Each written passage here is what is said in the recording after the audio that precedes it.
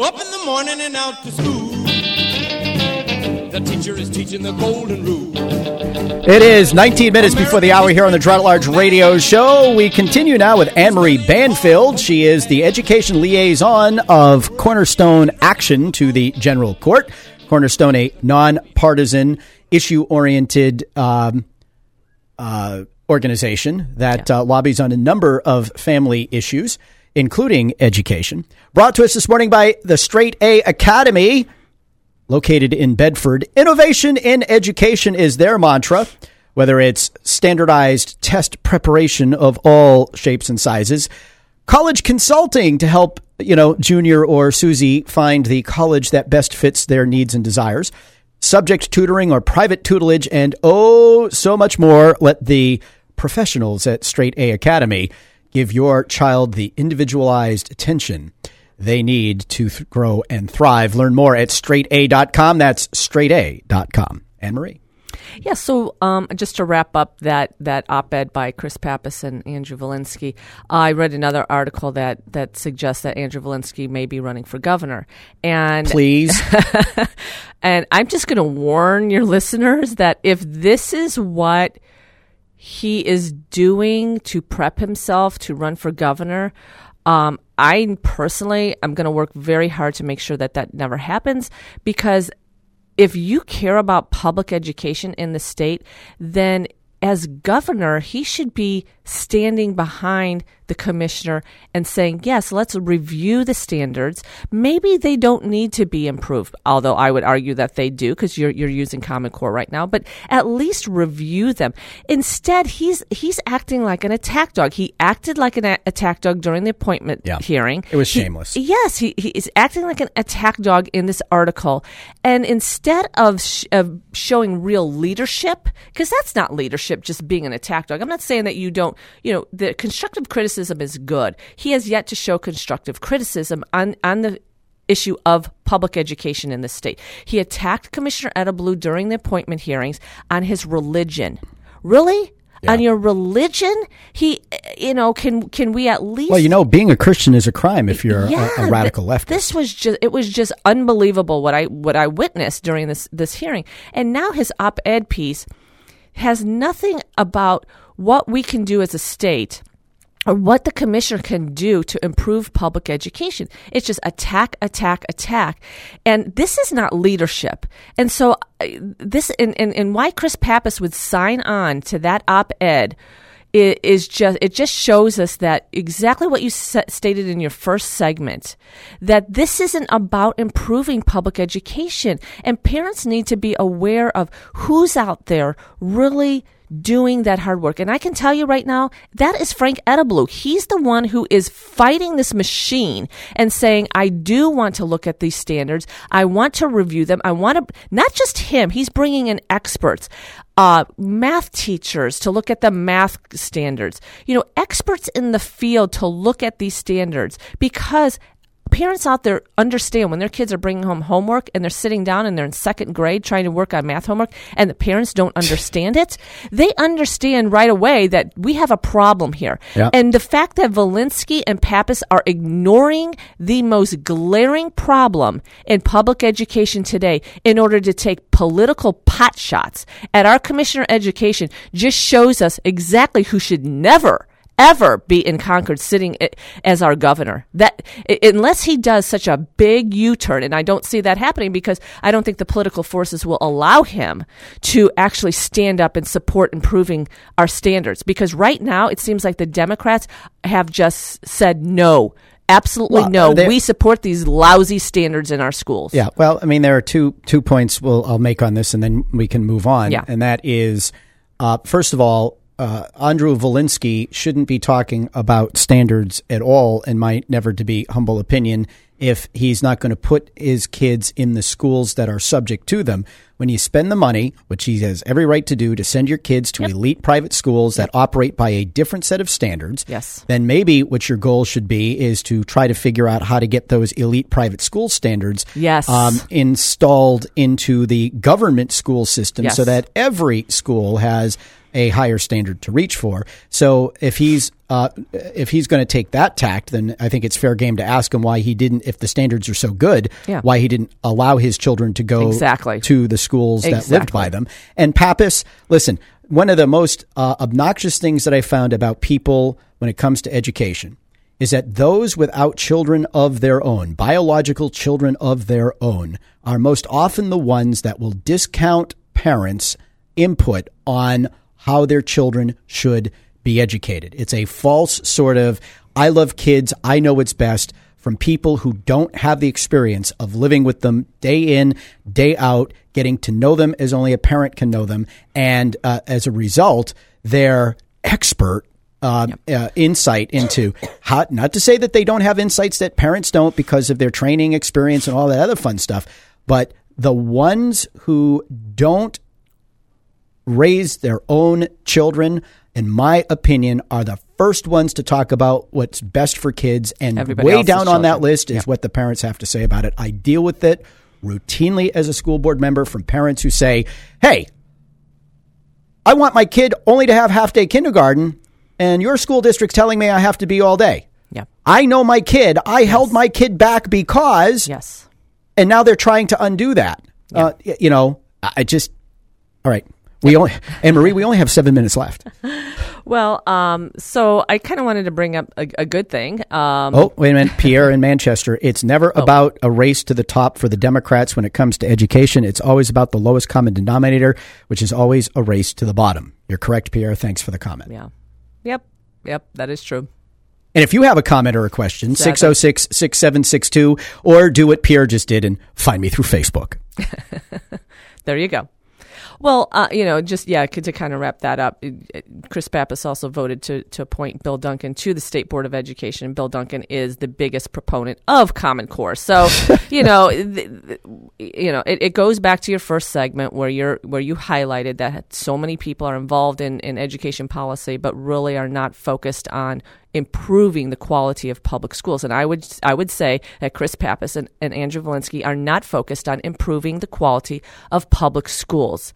And no, throwing money at a school does not necessarily improve it. So, again, back to that. But anyway, I did want to bring up a couple other things. Like there was a technical advisory sent out by the Department of Education in New Hampshire based on HB 103, which was Victoria Sullivan's legislation on sex education now, which means that parents will now be notified when that topic is going to be discussed in a classroom. A very pro parental rights education.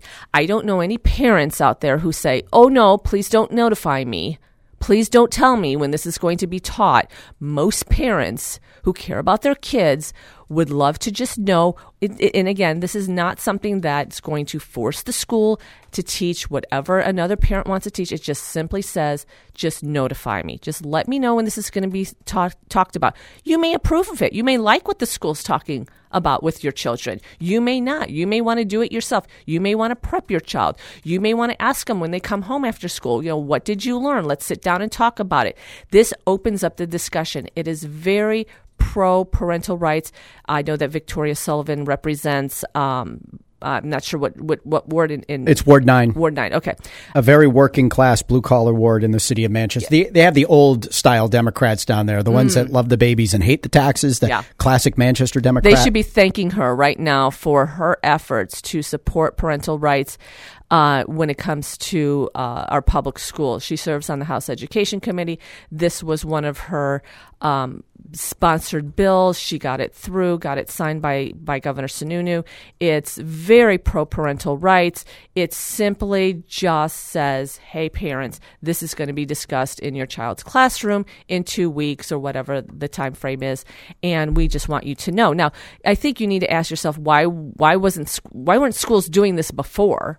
I think it's pretty pathetic. I think any superintendent, any principal should have been notifying parents to begin with. And how sad is it that they weren't? But regardless, she got that legislation through, and now parents will be notified. And this is a good thing. It opens up the discussion. And again, it's not telling the schools what they have to teach. It's not getting rid of this in public schools. It's simply just making sure the parents are aware.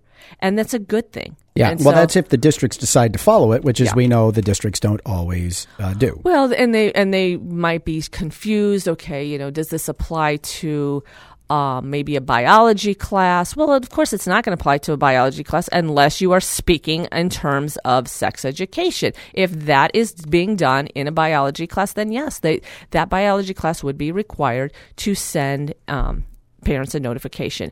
And, so I don't know what's going on in all the other classes, but yes, I think that school board members need to be aware, teachers need to be aware that if this human reproduction, that kind of discussion is taking place, take a look at the law, take a look at the technical advisory, read it, understand it, and do the right thing. Well, gee, if I can get my proposal to have teachers notify in advance the parents of what materials will be used in the classroom so that they have a chance to look and observe beforehand, then we will have solved a number of these parental notification issues. I can't tell you how heads exploded across the district office when Gerard said, I think we need to do something so that teachers are sending a syllabus home, at least at the beginning of every quarter that gives the parents a general idea of what will be taught, what will be used to teach what when. Yes. And, at the beginning of every trimester in the elementary schools. And you would have thought that I had just, proposed a merit pay system or something. They lost it. Which tells parents right now, which should tell you right now how bad the system has become. Because if they want to cut parents out of the loop, that's how bad it's become. And I know that teachers have to deal with some parents who don't even care. I got it. Yep. I think we all understand it. And that's sad. That is the sad state that we have to deal with right now. But you just don't give up on parents as a whole. You just don't give up on them, and you keep them engaged, because that transparency, that kind of approach to respecting parents, I think it just goes such a long way. It just goes a long way of, if I'm a parent and this is coming home, I can remember, this was gazillions of years ago when my kids were young. And this was in a Catholic school, but the teacher was a sixth grade teacher, and she said that they were going to be covering a subject in the science book, and it wasn't sex education, but it was about reproduction. And she just notified us that, hey, this topic is coming up. It's not sex education, but it is reproduction. So there's some discussion of the egg and the sperm or something like that. I think it was even with animals or something. But just FYI, parents, just an FYI. And I just looked at that and I thought, okay, this is not going to probably go anywhere with me and my kids, because it wasn't at that age. But how nice was it? How nice was it that she just wanted to just make us aware, just in case there was a discussion or something came up out of one of your children. At the end of the day, though, that's what they don't want. It's respect. Because they say they want parental involvement. They want parents to be partners in the education of their children, but they refuse to provide the parents with the information that is necessary for them to be partners. And when the parents ask, they either don't have it, or they make it difficult, or they just make it unpleasant, which discourages parents from asking. Right. I actually had Connie Van Houten, who's a former school teacher, Ward 12 school board member, when I proposed this and discussed it in committee, say that sending a list of books that the teacher is going to use home to the parents could even be misleading to parents about what's happening in the classroom. And just because we send it home doesn't mean all of a sudden we're going to solve all of our parent participation ills, and most parents won't even pay attention to it, and blah, blah, blah, blah, blah. So be it. Okay, so be it. But as I said, if the district sends it home and a parent objects to something that happens in the classroom after it happens, and they were notified in advance, that's on the parent. It's not on the district. That's exactly right. That's exactly what I say. Yep. And by the way, so you're saying that because parents might not understand.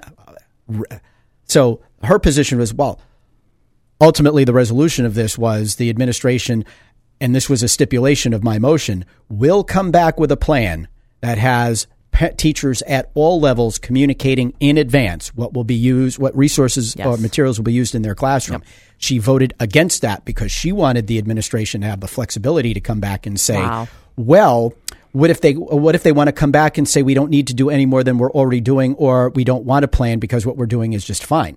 I said, I'm not interested in that status quo. Yeah. I'm interested in transparency in the classroom, Transparency. period. And it goes a long please way. watch that curriculum and instruction committee meeting. It will be grab the duct tape and your favorite tasty adult beverage, wrap your head, take a couple sips, push play, and watch the hour unfold. It will blow your mind, the conversation we had to have. That's crazy. That's anyway, crazy. All right, you got about 30 seconds to a minute left. What's left on your punch list? Well, we'll talk about maybe next about the tests that are coming out, the standardized tests that there's something called the NAEP, and it's a national test, and I think it's given to 8th graders, and I don't even know if it's given to every 8th grader, but included in the NAEP. It's not just 8th graders; it's random samples. Yeah, random sample. So included in the NAEP is a survey that your child takes, and most parents have no idea that their kids are being surveyed through standardized tests, and we have a law now. If you survey kids, you not only have to notify them, you have to seek their written consent. So now schools are going to have to get consent from parents before they give them the NAEP. There you go. Mm-hmm. A little helpful tidbit for those who don't want your children surveyed so that that information can show up God knows where, even if it's only through the inevitable server hack. Anne-Marie Banfield of Cornerstone, as always, we appreciate having you in the house to advise our large and loyal listening audience of all that's happening. Is the hour over? In public education. It is. Oh, shoot. I had more. I know. That's why I was trying to see how fast it goes. We'll save it. All right.